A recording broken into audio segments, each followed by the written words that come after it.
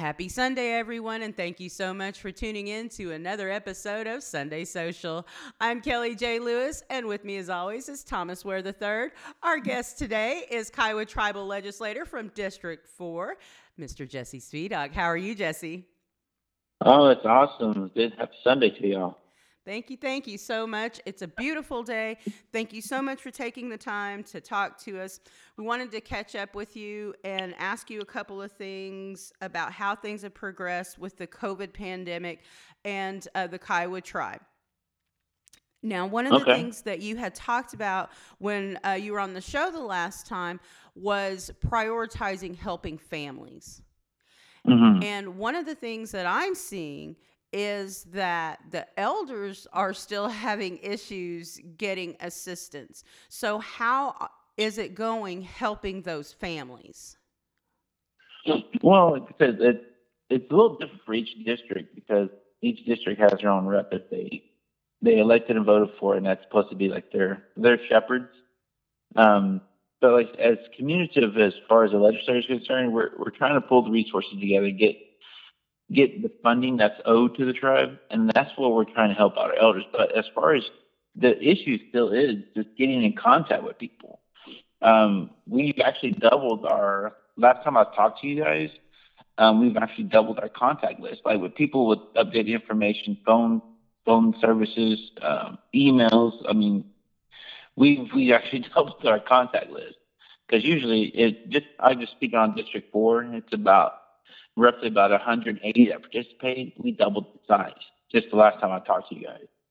So the biggest issue is about how to help is basically just getting in contact with them just so they can give services because the information we got is either outdated or some people claim that they haven't changed their address in years, but their phone numbers changed like 20 times. So it's kind of hard to get in contact with people even still today. Well, but on the other side of that, tribal members have a hard time getting a hold of anybody at the complex to get their address changed, for enrollment, for the tag agency. And I want to talk about the tax commission.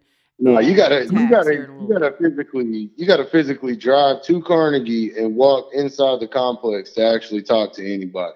Like that's the way it's been for years. And like if you wanna change your address or do any of that kind of stuff, like it's almost like you have to plan on not going to work for a day just to go deal with business at the tribe. Well, see, that's where the things have changed since then. I mean, that's specifically why I wanted to move to my district. As Thomas' question is, you have to drive a lot. As a little kid, when I was growing up, I always hated that drive from Lawton to Carnegie. I've always hated it. And it's just because that long drive, and then when you get there, your parents got to talk to every tribal member that they know that's their family, which is everyone's our family. So you would spend exactly an all-day thing. Well, that's what the whole reason of your legislators are for within those districts. Is to have that capability of doing all that paper and processing work in your district. Now, given the fact we can't create IDs yet, but a lot of that stuff is just information that could be transferred from your districts to the tribe.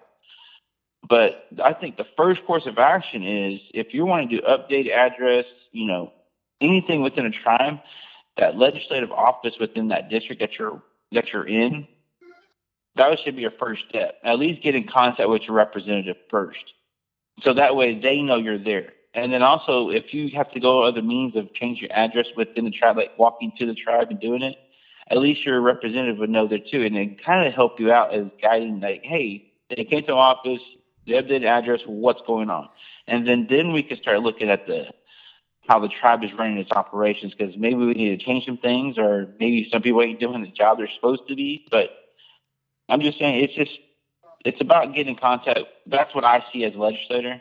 I'm still having trouble getting in contact with directly to people. Well, and here's the thing, just as a citizen in general, when I go to a government office, whatever government office that may be, if it's the local one or if it's the one that's at the complex, when I change my address there, I expect it to be changed. I don't expect to have to follow up with what I tell these people and say, okay, well, now I got to go make sure that they have it done at the complex, because it's like Thomas said, if I'm going to do that, I'm just going to go ahead and take the whole day off and go to the complex and wait around and chase these people. And, oh, well, now this person's on lunch break, and oh, now they're on a smoke break. And, well, all I want to do is change my address so I can vote or get my tag or whatever. And so there's got to be a more efficient way for constituents to be able to not only have their basic information be updated, but have access to whatever resources on that local level. Well, like I said, I mean, the first step is if you want direct support, your legislator needs to know who you are as far as their own contact list. Because if you're already an enrolled member, if you live in that district, that legislator should be taking care of you. Now, given the fact that District 7 is a huge district and that's 6,000 people, and that's its own issue. 6,000 people need to contact their legislator personally and be like, hey, look, I'm in your district. Here's my information. I mean, that's as simple as that, because our biggest issue in the legislative branch, like when we got the $10,000 COVID budget allocation for it, the biggest issue was just getting in contact with people. I mean, a lot of people, now that we're thinking about it, it was weeks ago, we've changed some things since then. But when we first got initial word of that money that was available, the executive branch already had checks in our names, already established for us. So all we had to do is sign for them. But it's like, okay, well, who authorized these checks to be issued to the legislative branch? It didn't come from the legislative branch, but as far as we getting that initial money, everyone's hurting still. But the thing is, as far as that first contact of people and information, like I already had my own contact list. I already know those elders that didn't have phones or didn't have social media. I already had that list of how to get a hold of them. I already knew how to get a hold of them. So that's the thing. As far, I heard some candidates you talking, even Sister and Jacob talking about that contact list. It's very crucial about having a at the base level contact with your legislator, because all those I had direct contact with, they got help. That was within the first 80 people. They got help because I had direct contact with them. Now, the people who I had issues with about getting help too are the ones that didn't have an updated address, or they had a phone number that I didn't even know about. But this is like weeks later, I'm still getting people to come in, which is awesome, because now I have direct contact with, over 200 people that can respond directly to me. So that's been the biggest issue I've had, is getting contact. Now we have a lot more to go, but as getting direct services to people, I would say it's just about getting contact with your legislator first. That's the first step. And like I said, you're right. You shouldn't have to track down, going to the complex, taking a whole day off. You shouldn't be doing that. Because like I said, the drive has been closed down too, so they haven't been fully operational. And I know Myrna, she's there most of the time doing her job, but like I said, they had computer issues too just recently. Well, so when you said, I want to get back to those checks. You talked about that each legislator was given that $10,000 check in their name, and basically, I mean, what was the instructions? Was there anything that you guys had to go by as far as like who needs to get help first, or how you were going to disperse it, or any of that? Was there any of that discussion? Was there any direction given, or it was just a check and here's 10,000, spend it how you think you need to spend it? Any kind of guidelines? No, I'm just telling you, there was no guidelines. What happened was, like as soon as it popped up, before we were talking on the radio show, well, what happened is that, COVID started rearing its head. I just came back from D.C. I was self-quarantined in Texas. And one of the issues was, just about my exposure to the elders, because I didn't know if I had it or not, because I just came from D.C. or not. So during that time frame, I was in Texas. I guess the response people started getting laid off, and it started to rise up a little bit more than what it was. So I wouldn't say a panic, but a crucial emergency meeting was held within the executive branch. without the legislators being aware of it at the time. I guess it was just their response team as far as answering, what are we going to do?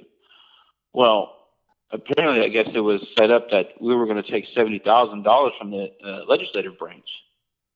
And like I said, they made the decision to get these checks made out from the legislative budget in response to $10,000 per district. Now, we never really authorized any authorization to come from our budget, but we were told during that meeting, another meeting that we were invited to later on when we made the decision that night, is that, that money was going to be refunded from the FEMA funds. So I don't know if our funds have even been reimbursed yet, but it came from our legislative budget. And it's something we fought for during the modification of giving each district, additional funds, because you have people who use that social service funds and they've been cut off because they used it already, or they use the chairman's funds and they've been cut off already because they used it. And I wouldn't say some people are problematic of using those funds constantly, which depletes it. But the fact of it is, people are in hard times. We all agree. Kiowas have never been a wealthy tribe, but it's something we're trying to change. And not limit people's services, but the fact of giving them benefits to get access to other funds. So that's what some of the legislative branch has been fighting for, is additional funds with each district, specifically within the district. Because you might get people in District 7, because District 7 is a huge district. So there may be people with individual situations that they never asked for help for in the tribe, and they never got it. But yet this time they were able to get it as long as they got in contact with the legislator. Now, the issue is it's about funding, really. There's just not enough funds to go around. People complain about the $6 million, it's all there, but yet the government shut down. We have employees laid off from our tribe, and then yet they're seeking I can't think right now. Well, unemployment. They're getting unemployment, but they can't. It's back and forth. So the biggest issue was dispersing that money directly, and what each legislator had to go to, if they didn't have a personal contact list of each person already, it was virtually impossible to get in contact with the people directly, because the only thing that legislators have is just a name and an address. That's it. So when we're trying to contact people, we would have to mail out a letter and wait for a response back. And that's about a, 6-day turnaround or even a 10-day turnaround. And yet the money was depleted within the first 48 hours from contact to person. And as I am very, very visible, social media contact, I put out the word, hey, get in contact with me and I'll get in contact with your legislator. Vice versa. I was being the middleman for a lot of districts. But then again, my own district, we suffered the fact of, not getting the word out to people enough because, like I said, only it has just a name and an address. So a lot of people got left out. A lot of elders got left out. As far as responsibility as a legislator, that's my responsibility, to get in contact with these people. So what we've created since then is a different way of getting contact with people, reaching out to those family members, creating our own contact list, regardless of what the tribe has. At least I have a list of our members within our district. All right, so I got another question about the 10,000 that each legislator got. Uh-huh. So is there, because I heard one legislator saying that it was a application process that went through finance and all that. Whoever got help had gone through that process. But if you got this 10,000, was there some kind of process like that? Is there some record of how this 10,000 was spent from each legislator? Well, there is records. That's when the checks were made, because when it first started out, this is like, I started this list like before when I first came back from DC. Y'all know, I talked to y'all when I was in quarantine. I started talking with my staff there and saying, hey, we need to get a list of our current members and get them ready to go, because if we get funding, we need to make sure we get it to them as fast as possible. So I started compiling a list already, just with updated number, address, and the person where they physically live, to make sure they were in the district. The biggest issue that I ran into then was just getting in contact with more people. There was no criteria of how we were going to do it, but in the meeting, majority said, take care of elders first. But I had an issue with that during the meeting because we have a lot of young families too. People who don't meet the financial criteria because they make a little bit too much because they live by themselves, or you have a grandma that's 60 that doesn't qualify as an elder but raising 4 grandkids. Like I know personally that there are families out there in my district that are hurting in that reason because they're doing that. The other issue is that some people couldn't get help because they were just too young. They weren't elders. But yet some of our elders, I got phone calls from our own district members saying, "Hey, I'll take care of my family member. We don't want them to be exposed to anything. We'll take care of it." I said, "Okay." So we crossed them off the list as per the family, and I got in contact with some of the elders. They said, "Yeah, we're fine." And some of the elders, we ended up helping them anyway, just because they're owed that.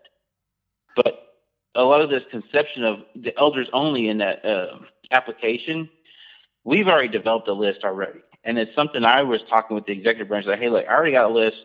Here's the names. Here's the address. I need checks for these people." And then what happened is, since I already had a list and I had a criteria of who I was helping, I think the other legislators started following suit and saying, "Hey, let's do this." And then what happened is the executive branch decided, "Okay, well, we're going to turn this into a process then. We're going to turn an application process." Well, that was decided by the other legislators as what they wanted to do. I already had my list and was ready to go. But the issue with the contact list, like in District 7, Melina Waters, she wanted to make people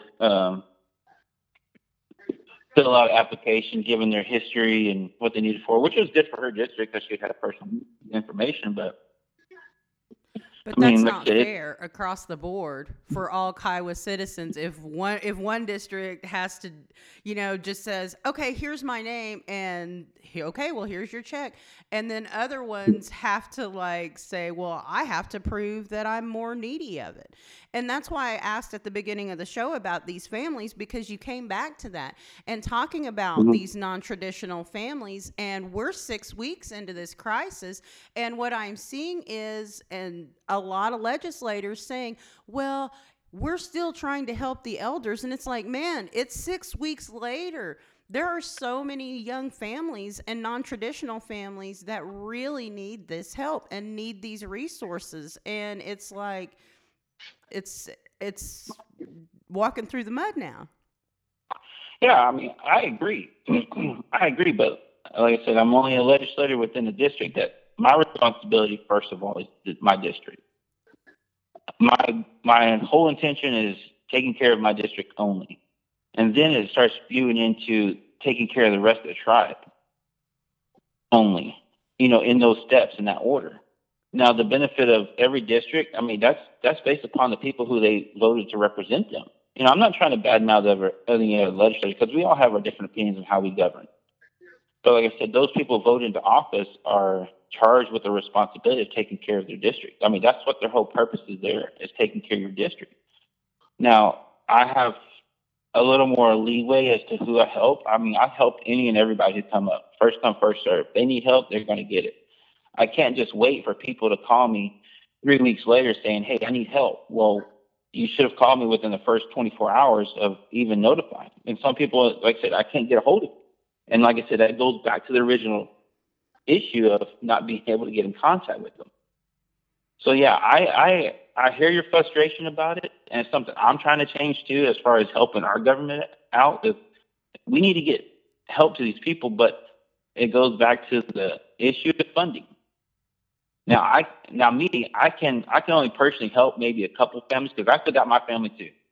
Single dad. Now I got to educate my children, homeschool them, and I still got to take care of my own family. I still got my mother and my dad, and my extended family. So when other families come, I'm able to help a little bit, but I can't exhaust my own personal funds for, all of my district members. I just can't do it financially. Neither can the tribe. The tribe can't fund 100% of our Kiowa tribe citizens. It just can't happen because our funding is not there.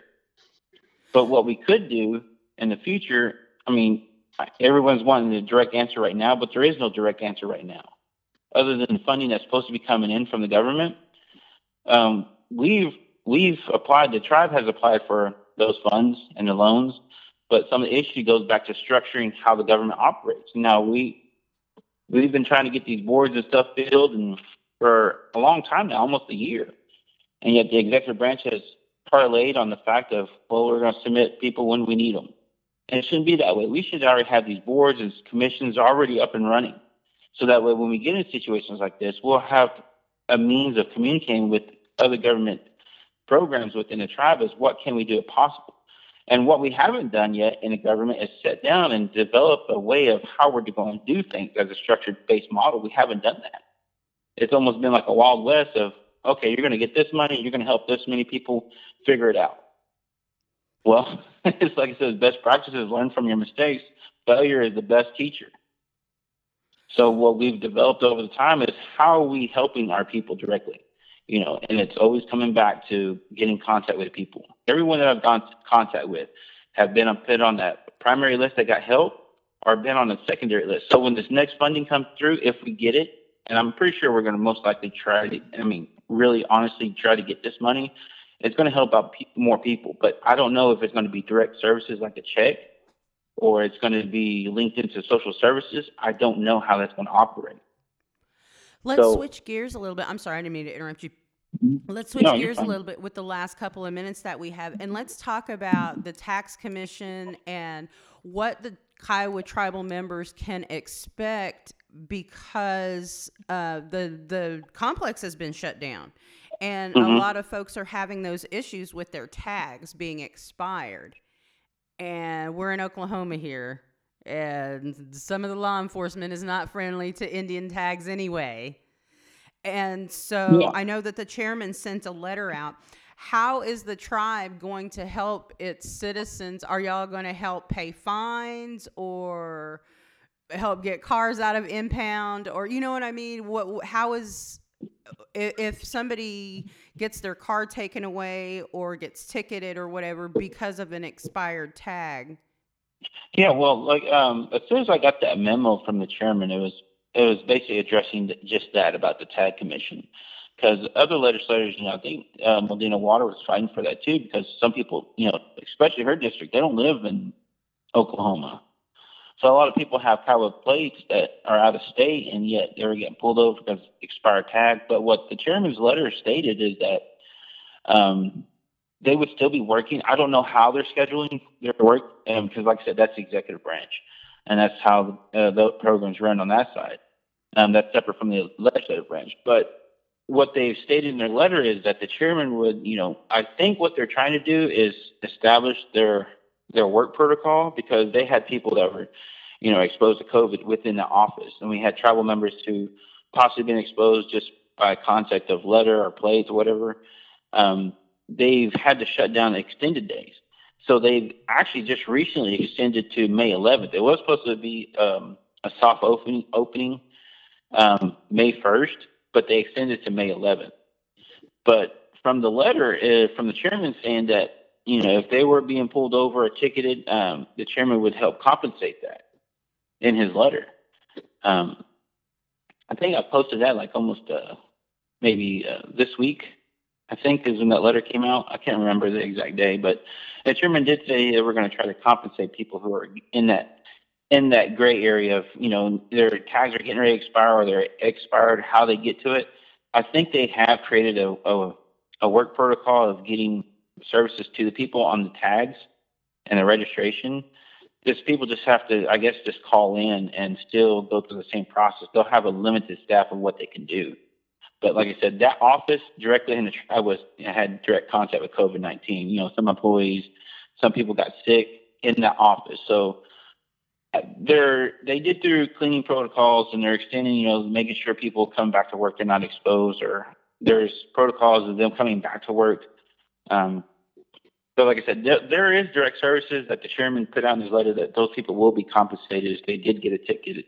Now, it goes back to the tribal member self-responsibility. It's because it's there. You have to have some type of way of getting that letter to print it out yourself and carrying it with you just in case your tag is expired or, you're you're driving around with the expired tag, at least you have some type of letter saying, hey, like, I have this tag. It's going through my tribe. This is my chairman's directly speaking to the officer on hand or whatever, saying, hey, like, this is it. And if you have to go to court on a ticket, that's something the tribe would help out. Because, like I said, due to the fact of our government shutdown, it can't limit it to our population saying, hey, based upon our COVID shutdown, the government really has to have a little leeway during the situation too. City government, municipalities, they understand that they're going to get ticketed because people got expired tags, but So it goes back. Yeah, it goes back. If I go to jail, I can call Matt. He can come bail me out on executive power. Is that what you're saying? Show him your letter. Be sure to print that letter out and show him your letter. Yeah, well, like I said, that's just the first initial step of what you could do. But like I said, it goes back to, what can I do? And that's just a means of helping out in that situation, because a lot of officers right now, they understand there's a COVID and they're not going to pull you over for rinky-dink stuff. Now, if you go to some of these small towns that are hurting for money, they're going to give you a ticket no matter what. I was going to say, I got pulled over during this stuff for something I wasn't even doing just because I had a tribal tag. They'll say it wasn't that, but we all know. So, Well, racism's still alive in today. It is what it is. Especially in Tiger King country. But like I said, it goes back to being your own self-aware, able to help your own self. If you got an expired tag, limit your driving, or if you have to go to work, just take the letter with you, because, you still got to go to work if you're needing to go to work. But like I said, that letter is not going to it's not a get out of free jail card either. I'm not going to sell the fact of, it's just I got this letter, you can't do anything to me. Yeah, there's still laws applying and you still have an expired tag, but it'll give you some type of fighting chance if you have to try to fight this in court, saying, hey, look, I can't get a tag because my government shut down and they're the only ones that get this through. Most judges will see a leniency during the situation and just probably nullify it. But you also got those, habitual lawbreakers that say, I got an expired tag. I got a couple more months to do this. I don't have to get it registered. You'll get that class too. That's the ugly side of it. Yes, indeed. You know how Indians are. Thanks so much for tuning in to our version of Sunday Social today. Thanks so much to Kiowa legislator from District 4, Jesse Speedock. Jesse, thank you so much for taking the time to come on and talk to us and clear up some things. Thank you so much. Yeah, I wish we had more time to talk. I need to get down and talk with y'all in the studio whenever we get things going, open up again. I'm here to tell you we do appreciate it. I know that the last time you were on was quite popular. Yeah, definitely. A lot of people don't like the truth. And that's what I was going to ask you about real quick, was like the backlash of that. Did you have a lot of negativity come off of that? But it sounds like you had a lot of people contact you too. Yeah, it's a give and take, regardless of what position you are in a tribe or what elected position you are, you're always going to have a population that's, no matter what, you're doing something wrong, no matter what, because it goes back to, their own political agenda versus, those who are currently in office. And those who are elected carry their own agenda. So the ones who are not elected have their own agenda to how things should be, but yet, they need to step up to the plate and run for office and get their agenda going for their people. But like I said, the backlash is, I'm not a secretive guy. I always keep everything out in the open. I tell it like it is without repercussion of, well, did I do the right thing or not? No, I'm fully transparent. You ask me, I'm going to tell you. That's absolutely right. But yeah, I appreciate the time letting me speak to you guys. I really appreciate you guys. Did we lose Jesse Speedock? We lost Jesse Speedock again. Dang it. Well, thanks so much for tuning in. This has been Sunday Social. I'm Kelly J. Lewis with Thomas Ware III. Thanks again to Jesse Speedock. Have a great day, everyone.